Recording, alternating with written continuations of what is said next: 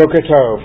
Today's daf is Chavtat. With this, we will finish the third parak and enter into the fourth parak of Rosh Hashanah, the fourth and final parak. We pick up at the bottom of Kafchet Amud Bet, 3 lines from the bottom, and we're in the middle of a discussion of a lot of issues, very central issues in other areas of Shas that Rava has introduced. Really, almost all of them.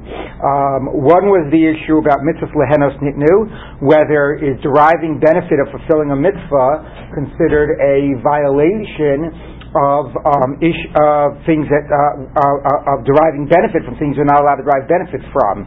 You know, Rashi reads it as a broader theological statement about is the purpose of mitzvot to make our lives better, is the purpose of mitzvot to be a burden, an obligation, a responsibility, but really that's not the focus. The focus is whether it constitutes technical issue of hana'ah. An interesting example would be you can't get to hana'ah from a dead body. Can you dissect a corpse in order to learn medical knowledge? And the answer is yes, because that is not considered hana'ah, although you might say it's like invaluable hana'ah. Hana'ah people pay tens of thousands of dollars for. But nevertheless, it's not a type of a physical or monetary benefit. So that was one discussion of mitzvahs lav lehenos nitnu. Then it got into another discussion of whether you need kavanah to fulfill the mitzvah. Mitzvot tzrichot kavanah. All of the evidence in the Mishnayot is that you do need kavanah, presumably kavanah for the purpose that you acknowledge and are aware that this is a mitzvah act and you have kavanah to fulfill the mitzvah. Rava says you don't need kavanah, and he reinterprets all of that material to say that we're talking about intent to do the action you're doing, but not necessarily intent to think of it as a mitzvah or to do it or to fulfill the mitzvah. And then we finally transitioned into a third point, which is the issue of Baal Tosif and Baal Tigra. If mitzvahs do not require kavanah, then it should be easy to transgress Baal Tosif adding to a mitzvah, because automatically something will be defined as part of the mitzvah and you will have expanded the mitzvah, like sleeping in a sukkah on Shmini Atzeret. And until now the answer to that has been that if it's not during the time of the mitzvah, it doesn't count. And that led into a whole discussion of what's considering to be the time of the mitzvah. Now we continue this with, again, Rava trying to reconcile. So on the one hand, thank you so much, mitzvahs don't need kavanah. On the other hand, making it that you're not always going to be over on Baal Tosif. So let's take a look, 3 lines from the bottom. Rava says, Lat face lo by kavanah. Look, to fulfill your obligation, if you do the mitzvah act, even without intent to do a mitzvah, the act is intentional, but the naming of it, labeling of it as a mitzvah is not your intent. Okay, you fulfill the obligation, you did the act. Lavur by kavanah. But to transgress Baal Tosif, that you need intent. Because fundamentally, look, if I take the lulav on Sukkot, that self-defines itself as the mitzvah of taking the lulav. Whether or not I have the intent, taking a lulav and an esrog and a hadlaf and a rava on Sukkot is a mitzvah act. But if I go ahead and in my other hand I'm holding onto a pencil, or let's say I even have a pencil, in the hand that I'm holding lulav and esrog, what makes that part of the mitzvah act that I now is over on Baal Tosif? There's nothing that makes holding a pencil a mitzvah act, unless I say I want to do this as part of the taking of the lulav. Now I'm over on Baal Tosif. But objectively, that is not a mitzvah act. So to make that part of the mitzvah act, you need kavanah. Similarly, if I sleep in a sukkah on Shmini Atzeret, forget the issue we discussed the other day about zmano and not zmano. What makes it that I've expanded the mitzvah of sukkah from a 7-day mitzvah to an 8-day mitzvah? Maybe I'm just sleeping outdoors because I like the outdoors. So since there's nothing about that act that objectively makes it a mitzvah act, it's not sukkah. If I want to be over on Baal Tosif, if I'm going to be over on Baal Tosif, I have to define it as a mitzvah act to incorporate it into the mitzvah. Very reasonable position. Let's say it's low boy kavanah, but lavor, something that's not a mitzvah act, and you're going to incorporate it, and you're going to be over on Baal Tosif, boy kavanah. That would only happen if you had intent to make it part of the mitzvah act. So was that the Kohen who added a fourth blessing? Mm-hmm. So the Kohen who added a fourth blessing, he says, I want to now give them an additional blessing. So I'm intending to have this as, part of the blessing that I am giving the people.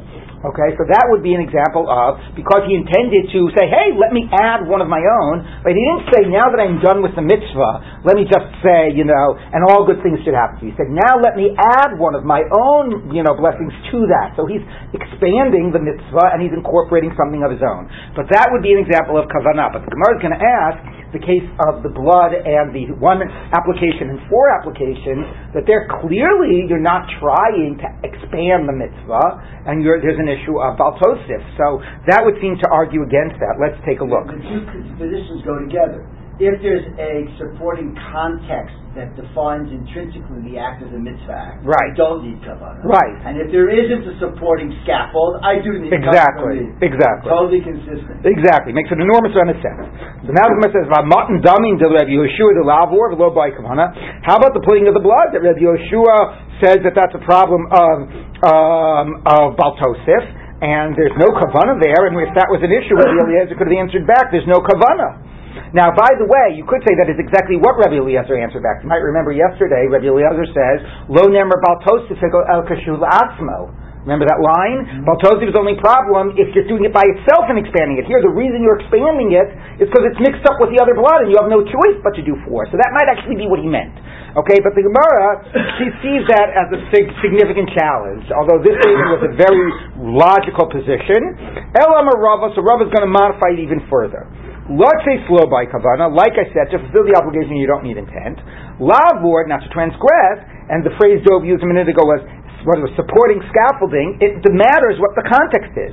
Bismano, if you're expanding the mitzvah during the time of the mitzvah, lo by kavana, then even without intent, something naturally gets incorporated into the mitzvah.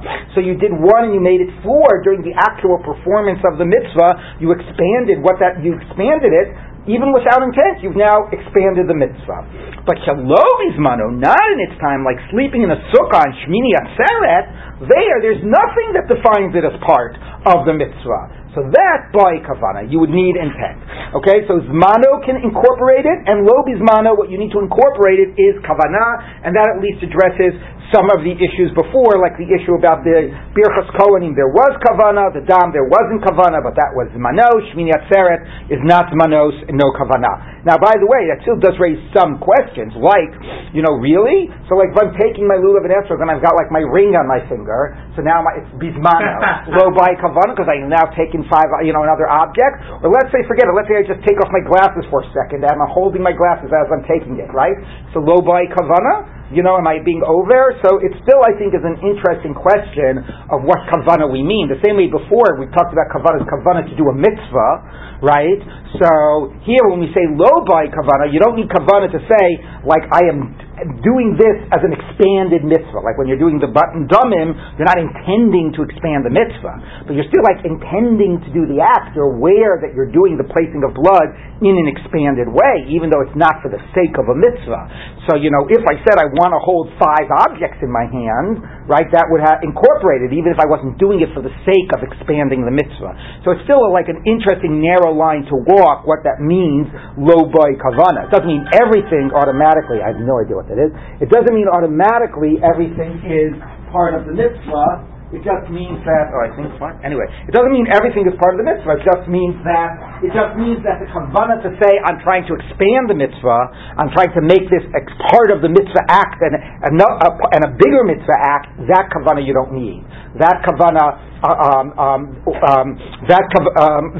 you don't need if it is bismano. But again, it doesn't mean that everything you're doing bismano automatically becomes incorporated into the mitzvah. Okay, there was a question? Yes. Yesterday we had the idea that kavana doesn't necessarily mean kavana to do the mitzvah, but kavana to do the act. Like when you say you had your glasses in your hand, you didn't mean to hold your glasses. Right. Well, I might have meant to hold my, right, that's exactly what I'm trying to say. Rava's kavana, when he says mitzvah lo by kavana, that's exactly what I'm trying to say. When Rav says mitzvah lo by kavana, he means you don't need kavana to be yotzei, right? But you do need kavana to do the act. So similar, lavor, bismano lo by kavana, means if you're doing it bismano, you don't have to intend to do this as a mitzvah act. Okay, but you still have to intend to do it in a certain way that makes it incorporated into what you're doing, right? So that's exactly the point I'm getting at. Okay, this fascinating issue of what would define something a masa mitzvah when it's not a masa mitzvah. How much during the right time does it get incorporated, and how much if it's not the right time you need explicit kavana. Now the Gemara continues. Amalei Rav Zera l'sham'ei. Rav Zera said to his attendant, "Ikavein top of Chaf Terem Aleph. Ikavein utkali. Have kavana when you're blowing the shofar and blow for me." Now what's being added here, in addition to the discussion of mitzvah strichos kavana, and presumably he's assuming that mitzvahs need kavana, is that you need kavana lahotzi. If I am discharging you of your obligation, it's not enough that I'm intending that this blowing of a shofar be a mitzvah blowing of a shofar. In order for this blowing to connect to you and for you to be yotzei, I have to intend to help discharge this obligation for you. I have to have kavana lahotzi. That was the phrase before, achis kavin shomea umashmiya, but here specifically, it's not just for my own blowing. I have to make it a tkiyah shofar for me. I have to have kavana to be motzi you. Okay? Right? You know, you get the kiddush, everybody's standing around, have kavana to be motzi me, right? Everybody says that, right? Why don't you just hear and say amen? Well, is it because we're passing mitzvah strichos kavana? But he has kavana to be doing kiddush. No, but you assume that it doesn't connect to me unless I say have kavana to be motzi me. Okay? And that's this sugya. So,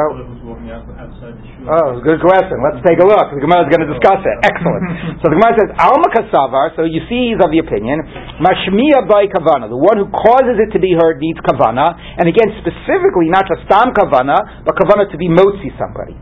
Meisvei, I'll ask you on this, there you go, there you could have written the Gemara, so you happen to have overheard the shofar or the Megillah, if you had intent, you do the obligation, and it's not, you did not fulfill. So the Gemara says, who cares that you had intent? Hey, the other guy, he didn't have intent. He didn't realize you were behind the shul in the neighboring house. So the Gemara says, no. He didn't have intent for you, for your intent. Someone says, no, here we're talking about the guy who's doing it. I mean, it makes sense to the Beit Knesset, is the guy who is the representative of the congregation, which doesn't necessarily mean that the makri of the Megillah has to be the guy that's daven Shachris, or the Baal Tokeiah has to be the Baal Musaf. But presumably it means that if you're in the position to do it for the tzibur, right, a shaliach of the tzibur, you are doing it for the sake of the tzibur, his intent is for anybody that hears, right? He doesn't think about exactly how many people are here, which are the people, and he doesn't even think so narrowly as everybody in show. He knows he's doing it for other people, so he has a blanket intent that anybody who needs to be yotzei with this, I'm being motzi. Alright? So therefore that's why it works. Tarshma, let's come and try again. Niskavin Shomea v'lo niskavin mashmiya. Niskavin mashmiya v'lo niskavin Shomea. Lo yatsa. Aki niskavin Shomea mashmiya. Right, we quoted yesterday. You need the intent both of the listener and of the one who makes the sound. Ktani mashmiya dumya du Shomea. So it describes the intent of the one blowing similar to the intent of the one hearing. Ma Shomea Shomea la'atzmo. The same way the requisite intent for the hearer is just to fulfill his own obligation. Av mashmiya mashmiya la'atzmo. So presumably the only requisite intent for the blower is to do his obligation, right? It doesn't distinguish between the intent. It says you need intent to be for your mitzvah, but I need intent to be motzi you. No, it describes our intents equally. So presumably, even when I'm blowing it, my intent is just to be motzi me, and even so, that suffices. Ziktani lo yatsa, and this is a little counterfactual, and it says that if you don't have that intent, you're not yotzei. But the implication is, as soon as you intend to be yotzei, you're yotzei, even if you don't have intent to be motzi somebody else. So you understand the question? It speaks about the listener and the blower having intent, and it describes it as the same type of intent. It doesn't introduce this new idea that you need intent to be motzi someone. That's a new type and a different type of intent that's not being mentioned here. So the Gemara says that's a pretty good proof. So the Gemara says, Tanaihi, you know what? Good. You made a good point, but it's a debate of Tanaim. The Tanya, we turn one bright says, Shomea, Shomea, La'atzmo, Mashmiya, Mashmiya, Lefi Darko. That another bright says, the listener has to listen, only needs to listen for himself. The one who's blowing has to, somehow we're reading Mashmiya Lefi Darko, means not just for himself, but in his normal way, he's doing it that others hear, so his intent has to be for the sake that others can hear and that others can be yotzei. It's not so explicit there, but we're sort of acknowledging that there is that debate. The other Braita didn't sound that way, but yes, you do have to, we are saying there's another opinion that it's not enough to have intent to be yotzei, you need intent to be motzi someone. Amar Rav Yossi, said Rav Yossi, by the way, just so you know the right English word to use, because sometimes people say like, have intent to fulfill my obligation for me. I'm not fulfilling your obligation, I'm not the fulfiller. fulfilling. You're fulfilling. I'm like helping you discharge your obligation. That's the way I frame it. Anyway, okay, so the Gemara says like this. Amar Rav Yossi, b'med ramon b'shliach tzibor, avo b'yachid lo yata ad. I'm sorry. Oh, I misread it. So no, lefi darko just means right. I jumped ahead. So the first mashmiya lefi darko just means normally you don't have to have special intent. Okay, so the Breita says if you're blowing the shofar, you don't need special intent. You just blow. Amar Rav Yossi. Now Rav Yossi clarifies this. But Medra Moment, what does that mean? You don't need special intent. But Shliach Tzibur, if you are the Shliach Tzibur, so your stam intent works. You just do it with Fidarko. You do it without thinking anything special, because of course you're the Shliach Tzibur. You're doing it for other people to be Yotzei. But if you're just an individual blowing the shofar, Lo Yatashi is Kavin Shomeo Mashmiya. There you need the special intent, not just of the one who listens, but the one who blows, presumably meaning, and he needs to be blowing for your sake. So while you're right, the earlier Brisa seem to say Shomea and Mashmiya in the same breath, here it's clear by making a distinction in Reb Yossi about the Shliach Tzibur and a normal person that there's a special idea of having kavanah to be motzi you. So Shliach Tzibur, we assume it's the blanket kavanah, but a normal private individual, if you want to be yotzei through them, they have to have kavanah to be motzi you. That would be more applicable, let's say, to the Shabbos table when you've got 6 discrete people there around right. the table. You should have them specifically. Yeah, but somebody has, I don't know, did you have me in mind? Like I was in the other room or whatever. I'll say, I have in mind anybody who hears me and wants to be yotzei. That's just like my blanket kavanah. But often you're right. People don't think about that. They're thinking about the people in front of them. They weren't thinking about somebody that was behind the door and that they didn't realize was there. So this is the added idea that you need kavanah lahotzi. Now here's an interesting thought experiment. Can you paskin both like Rava that mitzvah ein tzrichus kavanah and that you need kavanah lahotzi? Right? Because the Gemara had a whole long discussion of Rava, of mitzvah saying tzrichus kavana, which was the way the whole previous Amud ended, and now we're having a whole discussion that if you want to fulfill your obligation, hear somebody hears a shofar, he needs kavana to be motzi you. So presumably the answer is it's possible to hold both of those things. If I'm doing the mitzvah object, I'm taking the lulav without any special kavanah, I still physically took the lulav. Check, I get credit. If I blew the shofar without kavanah to do a mitzvah, but I was realizing I was making sounds, I did the act. Check, I got credit. But here the problem is you're not doing the act. This other guy is doing the act. What makes this your act? So there, in order to make it your act, he has to have intent to connect that act to you. And you might have intent to connect to him too, right? So that becomes an issue about, now again, maybe that's a little different if you're the hearer, because we're focusing on the one that's making it heard. And the whole break there before about walking behind the Beit Knesset, we did not discuss that was different because you were hearing it as opposed to doing it. But certainly, to create that link, I might need special intent to be motzi you. So it's a different question. One is you're doing the act, you did the physical act, does it count if you didn't have special kavanah? And Rava says yes. The other question is, you didn't do the physical act. Somebody else did it. What allows that to count as yours? That might require that person is having kavanah to be motzi you. Without that, it's just random sound. It does not become your act. And now the question is how we rule. We certainly rule that if you want to be motzi somebody, you need kavanah to be motzi them. How about if you're doing the mitzvah act, and we say mitzvah strichus kavanah or not, is a major debate in the Rishonim and the Poskim. We generally tend to rule that for D'oraisas we assume it's need kavanah, and for D'Rabbanans we assume that b'di'evad they don't, although again it's an issue of major debate. Yes, sir. What I don't remember, I'm not holding out, it's like what are the parameters, the limits? For example, okay, you'll be motzi me in Kriyat Megillah or the shofar. Right. You'll be motzi me, you're going to shake your lulav, No. So basically the idea of being able to be motzi somebody, and we're going to revisit this again a little bit at the end, is limited to auditory mitzvot. So brachos, and Mikra Megillah, Tkiyas Shofar. Kriyat Torah is a tzibur sort of type of a ritual it's not an individual chiyuv. The question becomes things like Kriyat Shema or Tefillah. Even in some of those more mitzvot that have this auditory component, it might require that it sort of be coming from you, initiated from you, rather than initiated from the outside. There's a Yerushalmi about that. But the basic discussion of being motzi somebody are things that are basically auditory, and by it's sort of if the tree falls in the forest and no one hears it, doesn't make a sound. Listening is a part of that creating of that sound. That there's a receiver to that sound and connects to that act of the sounds or of the words that were produced. So that's the principle of it's shomea ka'ona is the principle. So it's really limited to auditory things. Now I do want to say though, conceptually it is different to say it by something that's about words as opposed to something that's about something that's about an action that is auditory but it involves physical objects. So for example, it's one thing to say that if you say a bracha and I heard the bracha, it's like I said the bracha. Those were the words, I heard them, I assented to them, so I connect to those words, it's like I said those words. But if you say here, ta ta ta ta ta ta ta ta, I heard those sounds, it's one thing to say I connect to the sounds, but is it like I blew the shofar, like I put a shofar to my lips and blew a shofar because I heard those sounds? So as we've been discussing, by shofar there's a question whether it's hearing or blowing. One argument that it's about hearing and not blowing is it's hard to understand how listening to da-da-da-da-da makes it like I took a ram's horn and put it to my lips. But we have something like that by reading the Megillah. Right? The idea of reading the Megillah is not to say the words of the Megillah, is to read. To have a physical Megillah in front of you and to read the words off of the scroll. So you heard those words. So it's like you said, Vayihi me'achashverosh. But is it like you read Vayihi me'achashverosh off of a scroll?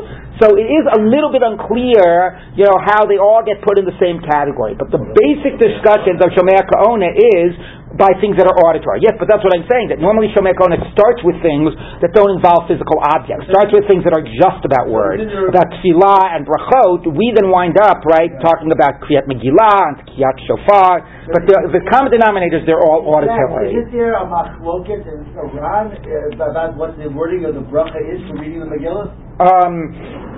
Might be exactly to this. No. The Megillah Gemara is clear. It's about Kriyat Megillah. The issue is about Kriyat Shofar, whether it's about Kriyat or Shmi'ah. Okay, let's take a look now. Next Mishnah. Now, Vayakar Asher Yarim Moshe. Now the Mishnah ends this parak with a little agadata based on this whole idea of kavanah. And although we had a discussion earlier whether kavanah means kavanah to do the mitzvah or kavanah to do the act, it's clear that this Mishnah, at least agadically, but probably also because it was the pshat of the previous Mishnah, is assuming that the key is kavanah to do the mitzvah, not to stop, to realize you're making sounds rather than cleaning out your shofar. So let's take a look. Okay, so when he lifted up his hands, Yisrael was victorious. So do the hands of Moshe, is that what made the war, or is that what destroyed the war? Is that what effect did his hands have? What type of magic was this? Ella, there's a Pirkei song based on this Mishnah, right? Does anybody know this? What is it? Okay. All right. To tell you,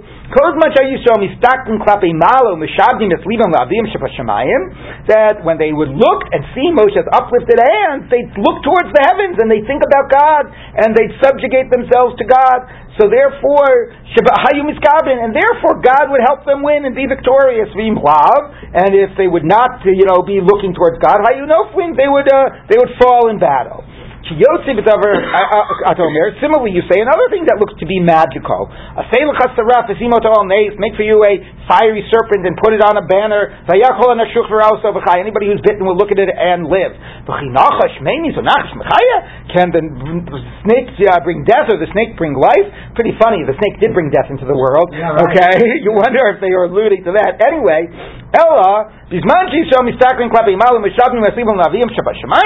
when they look up to the banner and they think about God, and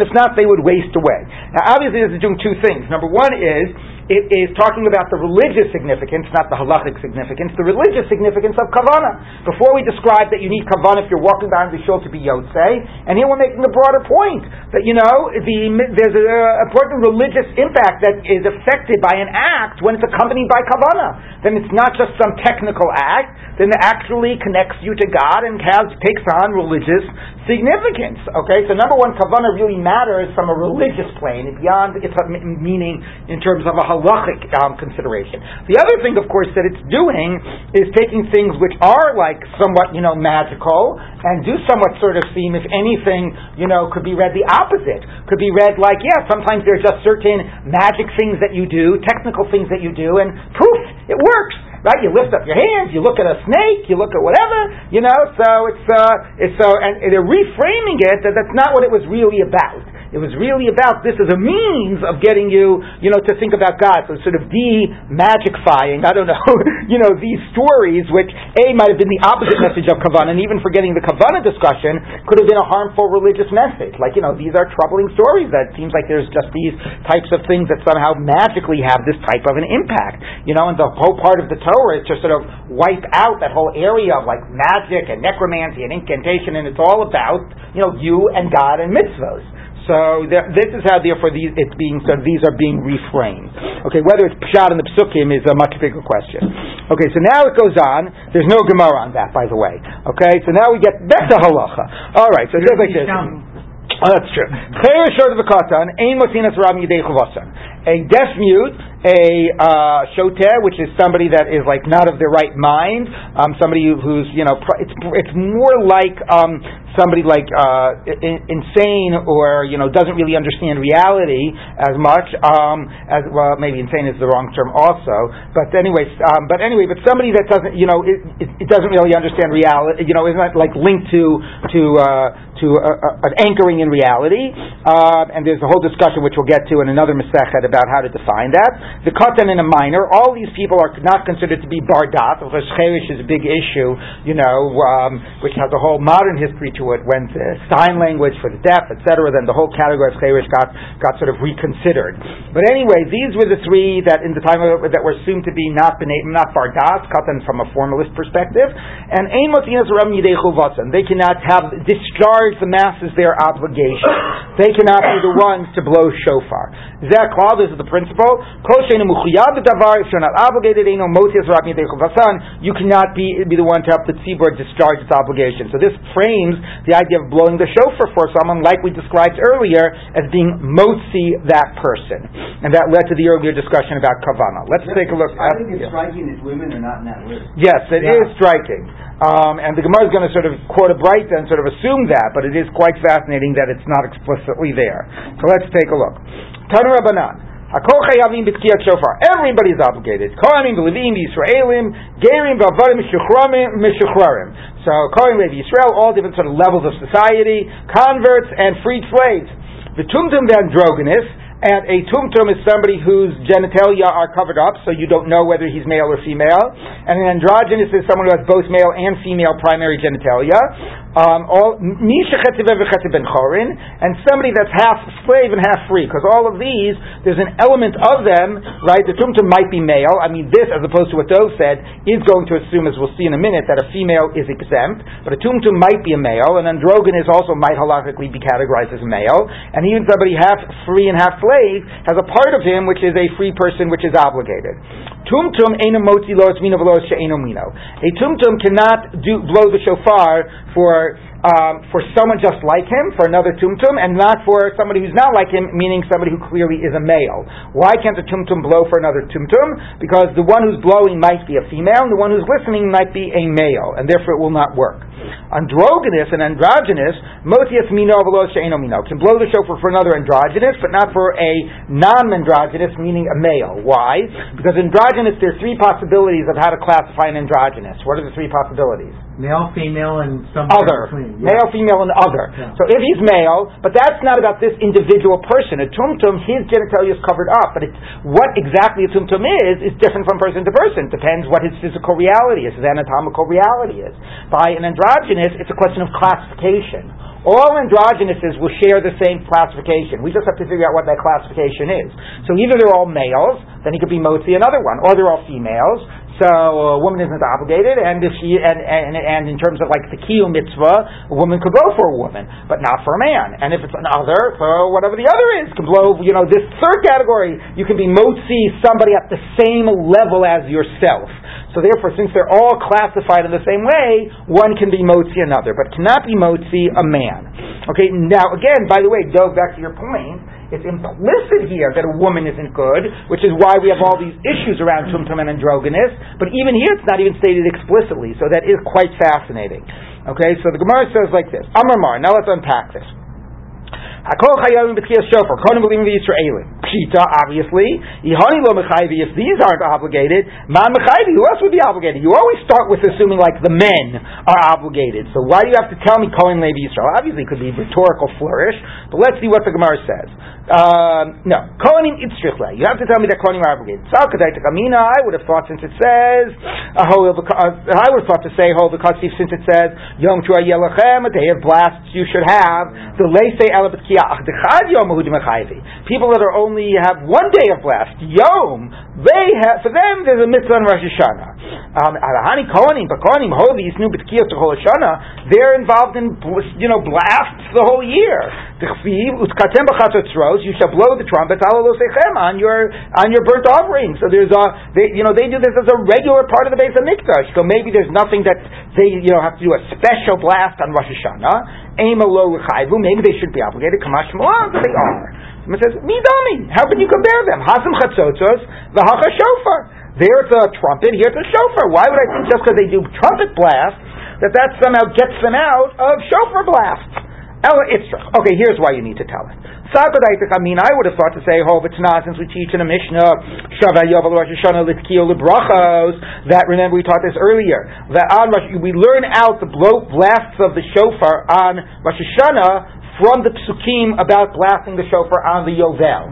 And therefore, we have the same number of blasts and the same type of blasts on Rosh Hashanah and on Yovel, the same brachot and so on. But the key here is we learn shofar blasts from Yovel. Okay, and I would have thought to say, Mandi Isa b'mitzvah Yovel, Isa b'mitzvah Rosh Hashanah. If you're in the mitzvah of Yovel, you're in the mitzvah of Rosh Hashanah. So Hani Kohanim, these Kohanim, Hovel Lefnim b'mitzvah Yovel, they're not fully in the Yovel halachas. So I'll just end the thought and then we'll unpack how they're not in the Yovel halachas. I would have thought that since Kohanim, there's some Yovel halachas relating to land that don't apply to Kohanim, as we're about to see. So if they're not fully part of Yovel, maybe therefore they're not fully, they're not obligated in the Tkiyas Shofar and they of Yovel, and if they're not obligated in the Tkiyas Shofar of Yovel, they're not obligated in the Tkiyas Shofar of Rosh Hashanah. So that's why I might have thought to exempt them. Of course, it's a little funny. Why? Because they don't have some of the mitzvahs of land that get them out of the Tkiyas Shofar, even of Yovel, let alone of Rosh Hashanah. But that's the structure of the argument. So let's see what the Gemara says.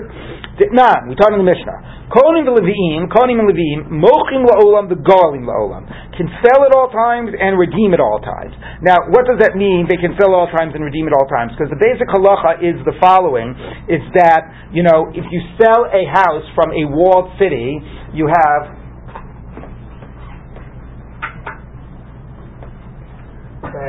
So here, if you sell a plot of land, you cannot buy it until for 2 years.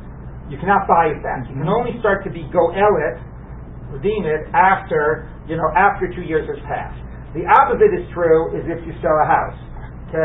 Here's your house. For the first year you can be goel. You can only redeem it the first year. Afterwards you cannot. So that's a normal halacha. Kohanim are mochrim la'olam. Mochrim la'olam really isn't relevant, but they are go'alim la'olam. They can redeem it within the first 2 years. They don't have that restriction. And they can also go'el la'olam. They can redeem the house after the first year. They don't have that restriction. Everybody else has various restrictions. You have to wait here 2 years, and here you only have 1 year to do it. Now that's not really relevant to the laws of the Yovel. To some degree it's linked, but it's not so relevant. So Tosfos prefers a girsa. Rashi has both girsos of Mekadshin la'olam, the goalim la'olam. What does Mekadshin la'olam, Makdishim la'olam, or Makdishim la'olam, goalim la'olam mean? If you sanctify your field, and you don't redeem it by the time the Yovel comes about, what happens to the field? Anybody know? It's a pasuk. No, what? It goes to the Kohanim. Excellent. So if you don't redeem your field by the time of the Yovel, the field goes to the Kohanim. If, however, you're a Levi or a Kohen and you didn't redeem your field, even after the Yovel, you still have an option to redeem it. So that's goalim la'olam. In the Hektish case, you're exempt from the Yovel laws.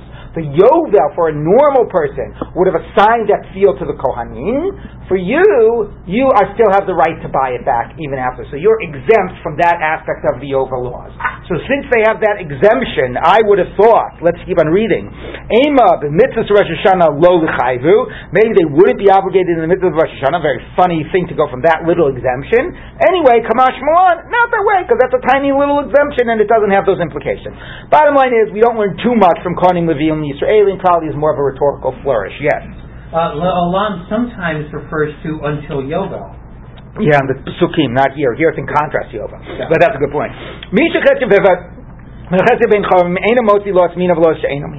Okay, that's the half and half. You cannot be motzi your fellow slave, your fellow person that's half and half, and certainly not a normal free male. Okay? Now, why can't I be motzi somebody that's half and half if I'm half and half? Because part of my shofar blow is not a full tkiyah of mitzvah. It's a tkiyah that was generated by a person that's half a bar chiyuv and half not. So it's not. It's a sort of. It's gray. It's not. It's not a full tkiyah mitzvah. And you, even if you're half and half, but the part of you that's a bar chiyuv, it's funny what that means. The part of you, but anyway, but you need to hear a full tkiyah mitzvah. And this is a not full tkiyah mitzvah. So Amarav huna ul'atzmo motzi. You can be motzi yourself. So Amalei Rav Nachman. So Rav Nachman said back to Rav Huna, why can't a half and half be motzi another half and half? The part of that tkiyah, or of the person that is a slave, cannot be motzi the part of the other person that is a free person. So the same would be true even if you want to be yosef with your own tkiyah. So you're still generating a tkiyah which is half good and half not good. So the part of you that is an eved cannot create a tkiyah to be motzi the part of you that is a free person. You're not even motzi yourself. Okay, so that's like fascinating discussions. What the Gemara imagines the sky is half and half, and so on. I have to tell you that the Minchas Chinuch, who's wrote this, extensive commentary on the Sefer Chinuch, and it's great because he has all these interesting questions, and he raises all these interesting hypotheticals, and he tries to discuss the exact parameters of the mitzvah. He is in love with Chetzi Eved Chetzi Ben Chorin. Like every single mitzvah, he says, what would be the halacha in this case if a Chetzi Eved Chetzi Ben Chorin would do it? Trying to sort of figure out this weird case of this mixture. It also reminds me of the story, since we're also talking about an androgynous. This Rosh Yeshiva comes into visiting a yeshiva. Says, what is everybody learning? I was learning Kiddushin. So he says, okay, can an androgynous be Mekadesh himself? So everybody was thinking, I don't know, is there a Maisa Nesina? Because you're giving it to yourself. Is that really an act of Kiddushin? And then he says, of course not. He's his sister. So, all right. So there's one of your half and half type of things. All right. So now the Gemara says like this: Tani Ava Breder Azera. Kol brachos kulan, all of the blessings. Alpha P sheyatza motzi. Here we go. You can be motzi somebody in a bracha, even though you also fulfilled your obligation. Okay, so let's say a good example would be a case where a bracha is actually a mitzvah, like a bracha of let's say of Kiddush, for example. Chutz Birchas halechem ubirchas hayayin, except for birchas hanenin, hamotzi, bar priya gefen, u'tzeim lo yatsa motzi. If you haven't made your own birchas hanenin, then you can make it and be yotzei for yourself and for somebody else. In yatsa, but if you've already made your bracha of hamotzi, ain't a motzi, you cannot miss motzi and motzi. Anyway, you made your bar priya gefen, you can't make it again for someone else. The birchas hanenin starts with the fact that it's not a mitzvah that you're doing for somebody, but it's something that is coming to relate to the food you're about to benefit from, and if that's not a reality for you, then you cannot, just do it for the sake of somebody else. Okay, by a mitzvah, I'm helping you do a mitzvah. That's how we frame it. So it's not like I'm making a blessing or whatever. No, I'm helping, that I somehow am not entitled to make. No, I'm helping you. I'm making the bracha for you. But a birchas hanenin is rooted in my deriving benefit. Me, the one who's saying it, has to actually be deriving benefit. So I cannot do it for you if I'm not deriving benefit. So the Gemara says, Bari Rava. So now we have a question. What about when birchas hanenin becomes part of a birchas hamitzvah? Okay, birchas halechem shel matzah. The hamotzi lechem min haaretz that you make on matzah. Okay, Birchas Hayayin shel Kiddush Hayom, and Bar Piyah Gefen that you make on Kiddush. Mahu, what do we say? Do we say Kiva de Chovahu, since you have to eat matzah and you have to make Kiddush, Mafi, so therefore I can make it for you, so I've already made Kiddush for myself, and you come in, and you say, make Kiddush for me, right? So can I say, Bar Piyah Gefen together with the, Mekadesh HaShabbat? Or do we say, on the one hand, the whole Kiddush is an obligation, so I'm really doing the mitzvah bracha for you. Oh, the bracha lav chovahi. The Birchas Hanenin part is not an obligation. Now, what does it mean the Birchas Hanenin part is not an obligation? Rashi just says, in general, Birchas Hanenin is not an obligation, meaning if we don't frame it as a mitzvah, we say when you want to derive benefit, and it's anchored in the reality of deriving benefit. So even therefore, when it's attached to this bracha, it's not like you're doing a mitzvah for somebody when you do it, but no, it's still fundamentally is a Birchas Hanenin. You could say it a little sharper, which is, and this will shock you, you could make Kiddush without saying Bar Piyah Gefen, and without saying Hamotzi Lechem Min Haaretz. I don't mean you could make it on bread. How? Let's say you're drinking wine before it gets dark. Okay, and then it becomes dark, it becomes Shabbos. Like this happens sometimes when Purim is on a Friday. Okay, so you're drinking wine, you made a Bar Piyah Gefen, so the halacha is, if you remember from Psachim, Poris Mapel Mekadesh. So you put a cloth over the hamotzi of the bread, and you say Kiddush. You know where your Kiddush starts with? It doesn't start with Bar Piyah Gefen. It says with Asher Bachar Bar, whatever the bracha is. Anyway, it starts with the second bracha, because you don't need a Birchas Hanenin, because you've already made a Bar Piyah Gefen, right? Similarly, let's say, I don't know, you'd have to think of what the scenario is, because you're not allowed to eat matzah or Pesach, after, whatever. But in theory, if you had already made a hamotzi, let's say, for example, the Gemara talks about, matzah that was made by like non-Jews and so on that you don't use to be yotzei your mitzvah with. Let's say you'd already made a hamotzi on that matzah. So when you got up to eating matzah, you wouldn't have to say hamotzi. You would just say alachilat matzah. So even the bracha there is not technically necessary for that mitzvah. It's just necessary because you're deriving benefit. But in theory, if you've already made the Birchas Hanenin, you wouldn't even need it as part of Kiddush. Right? So you understand that, right? For us, that's like shocking. We assume, no, Kiddush starts with Bar Piyah Gefen. No, but the Bar Piyah Gefen is just because you're going to drink. If you had a way that you had made Bar Piyah Gefen before, you wouldn't need it as part of your Kiddush. Could you go, how did you read that last line in the previous Amud of Zera? What do you mean? Even if you've already made the bracha for yourself, you could be mostly somebody else. Okay. So you already said Kiddush, you can make Kiddush for somebody else. Okay. Alright? Yes. Okay. So anyway, but what do you do about Birchas Hanenin that's incorporated into a mitzvah? What do we say? Tarshma coming here. Da'amar Rav Ashi ki avinim be Rav Papi. When I was in the house of Rav Papi, have a mekadesh one. He would make Kiddush for us. And when his sharecropper came from the field, he'd make Kiddush for him. Now, how do you know? Maybe he started after Bar Piyah Gefen. But since he didn't distinguish, right, and presumably maybe also the sharecropper wanted to drink from the wine, so the sharecropper needed to hear Bar Piyah Gefen, so we're assuming it means that he made even the Bar Piyah Gefen. So we actually say that it does become incorporated in, and you can even say the Bar Piyah Gefen for somebody else after you've made Kiddush, and that's what we do. Okay? By the way... Make Kiddush multiple times. Yeah, exactly. But even the Bar Piyah Gefen part, even though normally that's a Birchas Hanenin. By the way, I'll tell you an interesting, an interesting halacha, which is when you're making like the Bar Piyah Gefen, if you're a Masada Kiddushin, before the Birchas Erusin, right? Or even the Birchas Nisuin, but then it's normally somebody else who's making the Bar Piyah Gefen. Because there, the Gemara never mentions that the Birchas Erusin is done on wine. It's a later minhag. And actually the halacha is if you don't have wine, you just go ahead and do it anyway. It's a Gaonic minhag, but it's a later minhag.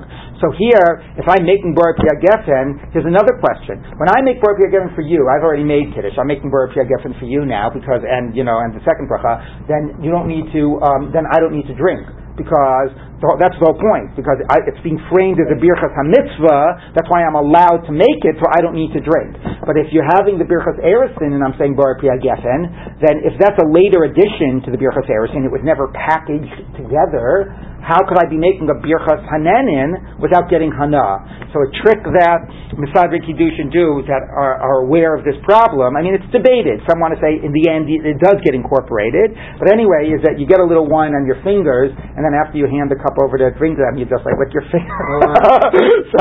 But when it gets packaged, now by the way, also not to be confused is the Bar Pri Geffen we make Shabbos day. If you make Bar Pri Geffen and somebody comes and says, "Oh, I didn't hear Kiddush, could you make Kiddush for me?" Bar Pri Geffen and Shabbos day is really totally just Birchas Hanenin. The Kiddush and Shabbos day is really because there's an idea to have your Seudah with wine. So therefore there's no like mitzvah aspect of saying that bracha.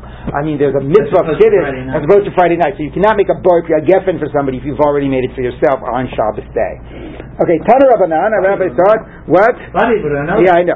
Lo yaf yifras adam prusa la'orchim elin kein ochli mahem. So don't break bread for the guests unless you're eating with them, which means don't be the one that's making the bracha, hamotzi, here's the straight derech hanenin, unless you're also getting benefit. Alo poizu libnav u'bnei veso, today l'chan come the mitzvahs. But you can make hamotzi for your kids and members of your household, which might mean your wife, in order to train them in mitzvot. So you can make a bracha even if you're not being yotzei, and even a birchas hanenin, if it's done for the sake of chinuch. Very important, right? So there you are, you're trying to train your kid to daven or whatever. Can you be saying the brachas, or do you have to say bracha ta Hashem every time? Right? You say bracha ta Hashem, it's not exactly helping him or her learn the bracha that they have to learn. So for the sake of chinuch, you can say the bracha full, even if you're not, you're not being yotzei yourself, or it's not in the category of yatsa motzi and so on. It's a birchas hanenin, etc. Ubehalal b'megillah alfa pisha yatsa motzi. But halal and Megillah, which are those things, even though, even if you said it once, you can do it again and be motzi somebody, and you can make the bracha again for somebody by those. Even though you've read the Megillah, you can go ahead and make the bracha again for a person. We normally say to the person, if they're able to, you make the bracha yourself, I'll read the Megillah, but if they're not able to, you go ahead and you make the bracha, and we say, Alfa Pishi Yatsa Motzi. Yes? On Shabbos morning, somebody's a Kiddush at shul, and they go home and they have guests, don't they say it again? Yeah, but that's because you wanted to, so that's a good point, I should clarify. I meant you're still sitting at the same meal and somebody comes, then you can't. But if you go home, the Bar Pri Geffen you made in shul doesn't count if you want to drink wine now that you're home. It's a different, even if you just wanted to drink wine, you'd have to make another Bar Pri Geffen. So that's why you make it again when you go home. Right. Yeah, that's an important point to clarify. I meant you're sitting at your meal, you made Bar Pri Geffen, and then somebody new comes over. Like technically, like you make a Bar Pri Geffen and have Kiddush, you should make a Bracha Acharona. That meal's over, you go home. Right. Okay, let's move on. Yom Tov, fourth and final parak. Yom Tov Shel Rosh Hashanah, Shechali Yot for Shabbos. The Yom Tov Rosh Hashanah falls out on Shabbos. Now, by the way, why did I have to say, I have to just comment on this, Yom Tov Shel Rosh Hashanah? Why didn't you say Rosh Hashanah Shechali Yot for Shabbos? Right, if you're talking about Sukkot or Pesach, you have to say Yom Tov to distinguish it from Chol HaMoed. But Rosh Hashanah is only a Yom Tov. Why don't you just say Rosh Hashanah Shechali Yot for Shabbos? So it could just be that it is just using a parallel language that it would use by Rosh Hashanah, by Sukkot and Pesach, and it really doesn't mean anything. But I also think it's possible that it is alluding back to the first Mishnah. There are 4 Rosh Hashanah Arba Rosh Hashanah. So we're not talking about those other ones. We're talking about the Yom Tov Shel Rosh Hashanah. But again, I want to point out how much this Masechet has managed to, and I don't know what the explanation of this, but in my mind, downplay the central importance of like Rosh Hashanah. It starts off by saying Arba Rosh Hashanah, doesn't give any like big focus on the fact that this is a Yom Tov. It's just it's Rosh Hashanah Lishmitim Liyovlim or whatever. It doesn't you don't get a sense it's a Yom Tov. The next Mishnah doesn't say on Rosh Hashanah is a Yom Hadin. No. Arba Prochim B'Shana Ha'olam Nidon. This is one of the 4 times. But you also don't get a sense it's a Yom Tov. This is one of 4 times you're Nidon. Then we get into a whole thing about Kiddush HaChodesh, which starts in the middle of the first parak, goes through the second, even gets into the third. So Kiddush HaChodesh completely spreads itself, tentacles out, and dominates. Even the third parak, which is where in which it finally is talking about Rosh Hashanah, starts with Kiddush HaChodesh. Then you get to the Mishnah by Shofar, and it doesn't even mention Rosh Hashanah again. It just says, Kol HaShofar's Ksherin. So the first real focus on Rosh Hashanah as a Yom Tov is like this Mishnah. So I don't know what to make of it exactly, but it's pretty amazing how much Rosh Hashanah as a Yom Tov is sort of downplayed in this Masechet. Okay? So the first mention that you have that you blow the shofar on Rosh Hashanah, by the way, was in passing in the previous Mishnah. It said, it said like this: shofar mekatzev v'chatzot. Where is it? Shofar shel Rosh Hashanah shel Yal Pashut Apiv Mitzupeh Zahav, etc. Right? So it took a long time, so we start sort of focusing on it. So anyway, it's related to the idea that the Torah never calls this Rosh Hashanah. Right. But you adopt the thing that's why Chazal might want to heighten its role as such, to give it that identity that we have now given it. So again, I agree. I think that's fascinating. Okay. So now it goes like this. Yom Tov Rosh Hashanah Shechal Yos B'Shabbos. So the Rosh Hashanah falls out on Shabbos. The Mikdash Hayutokim, they'd still blow the shofar in the base of Mikdash. Avolobim Dina, not outside the base of Mikdash. What does outside mean? It could either mean outside the base of Mikdash proper. Even in Yerushalayim they wouldn't blow. Although later it's going to sound like it's going to say they did blow in Yerushalayim. So let's interpret it to mean that outside of Yerushalayim they would not blow. Bishachar base of Mikdash, once the base of Mikdash was destroyed, he's going to Rav Yochanan ben Zakkai. Rav Yochanan ben Zakkai established Yutokim b'chol makom sheish bo beis din. They wouldn't only do it or they wouldn't do it in the Mikdash because there was no Mikdash, but nevertheless they would continue the practice wherever there was a Beit Din. Now often we are inclined to say that that's like Zecher l'Mikdash. Right? To remember what they did in the Beis Hamikdash, we'll continue it in the Beit Din. But notice that the Mishnah does not say Zecher l'Mikdash. Okay? Mm-hmm. He's continuing the practice without a Beis Hamikdash. It's not necessarily being framed as Zecher l'Mikdash, and we're going to revisit that when we get to the story in the Gemara. Okay? So Amar Rabbi Eliezer, Rabbi Eliezer said, Lo yiskim Rabbi Yochanan ben Zakkai l'Bi Yavne bilvad. No. He didn't do it in any Beis Din. That would be all over. He only did it in Yavne, which was like the central Beis Din, and where the center of Judaism moved after the Churban Abayis. So Amrulo, they said back to him, Echad Yavne v'Echad Kol Makom Sheish Bo Beis Din, whether Yavne or any place that there was a Beit Din. So the Odzos Haisi Yerushalayim Yisera Al Yavne, and additionally Yerushalayim was greater than Yavne in the following way. Now, what do you mean additionally? So far, we're saying it's the same. Right? Yavne they would blow. Everybody reads Yavne they would blow, and they'd blow in Yerushalayim on Shabbos. So the Gemara will discuss what the Va'od means. But anyway, in the following way, Yerushalayim was greater than Yavne. Shekol Yeshu Roeh v'Shoma'at v'Krov v'Yichol Lavo. Any city that was in the environs of Yerushalayim, that could see Yerushalayim and could hear, you hear the shofar blowing all the way from outside Yerushalayim, and was close enough that they could come from the neighboring city, they would blow in those cities as well. But in Yavne they would only do it in the immediate presence of the Beit Din. So even if they continued it in Yavne, maybe in other Batei Din, it would not be the same as Yerushalayim. Yerushalayim, it sort of reached out to all of the environs, would allow it to be blown on Shabbat. Okay, let's take a look at the Gemara. So we don't even know why there's a problem of blowing it on Shabbat. Let's look at the Gemara. Minani Mili, where do you get this idea from that there should be a problem of blowing the shofar on Shabbat? One verse says, Shabson Zichron Trua, a day of rest, a remembrance of blasts. So obviously it can mean blasts are for a remembrance of us to God, but here the Gemara is going to read it as, it's a day that we remember the blasts, but we don't hear the blasts.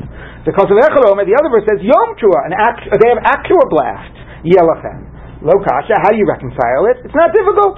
Kan b'yonto shechal yos b'Shabbos. Kan b'yonto shechal yos b'chol. It depends whether it's on a weekday or on Shabbos. On Shabbos, it's only a remembrance of the blasts, and that's why. Amar Rava says back, Ini d'oraisa, if really biblically you're not supposed to blow the shofar on Shabbos, the Mikdash hechi takinan. How do we blow it in the Beis Hamikdash? Clearly, if we're doing it in the Beis Hamikdash, it's some rabbinic problem that we're waiving in the Beis Hamikdash. Because if it's a biblical issue, even if it's not, let's say, a violation of Shabbos or Yom Tov, but if it's a biblical idea not to blow, then we shouldn't be blowing in the Beis Hamikdash either. So the Ode, halav malachi. And number two, why should it be a problem blowing a shofar in terms of a violation problem? It's not a malacha, ditzrich kralim ute, that you need a verse to prohibit it. The Tana of the Debei Shmuel, because as the Shmuel teaches, kol malachas avodah lo ta'asu, do not do any malacha of labor. So, but it's malacha. Yatzat kiyas ha-shofar ridiyas ha-pat. This excludes blowing of a shofar and sort of peeling the bread that's been cooking off of the wall, off the sides of the oven. Shehi chachman ve'ina malacha. It's a skill. It's a highly, technical, professional skill, but it's not actually, does not actually fall in the category of a malacha. It is not actually a creative labor. So therefore, if it's not prohibited, why would we not be able to do it on Shabbos? Elamar Rava, rather Rava says, Midaraisa Mishra Shari. Biblically, you really could blow shofar on Rosh Hashanah on Shabbos. For Rabbanon who's the Gazer Bey, and the rabbis made Gzeira. The Amar Rava, to the Rava, like Rava says, the Amar Rava, the famous statement of Rava to explain multiple places we see that you would not do things on Shabbos, shofar, lulav, and Megillah. So Rava says, Hakol chayavim b'tkiyas shofar, ve'inakol b'kiyim b'tkiyas shofar. Everybody is obligated, but it's not so easy to blow the shofar. Not everybody knows how to do it. And if you were to do it on Shabbos, you would take your shofar and you'd go carry it to somebody who knows how to do it. And you would forget the fact that it's Shabbos, and you'd wind up carrying it for Amot in Rishut HaRabim and violate Shabbat. And therefore, that's the same reason why you don't do lulav on Shabbos and you don't do Megillah on Shabbos. We're afraid it's going to lead to carrying, and we don't have that concern in the Beit HaMikdash, because as we know, there often we do not have certain rabbinic concerns in the Beit HaMikdash. 2 points about this, and then we'll pick up with this tomorrow, but 2 final points is, number one is, the Yerushalmi does not reject this reason that the Gemara started with. The Yerushalmi seems to understand that it really is biblical, that there's a different status of Rosh Hashanah on Shabbat than Rosh Hashanah during the weekday. That's point number one, that it actually buys into that biblical distinction. Point number two is, I forgot what I was going to say now. What was I going to say? I don't know. Okay, so we'll end with that. Yeah, pick up tomorrow. Yes.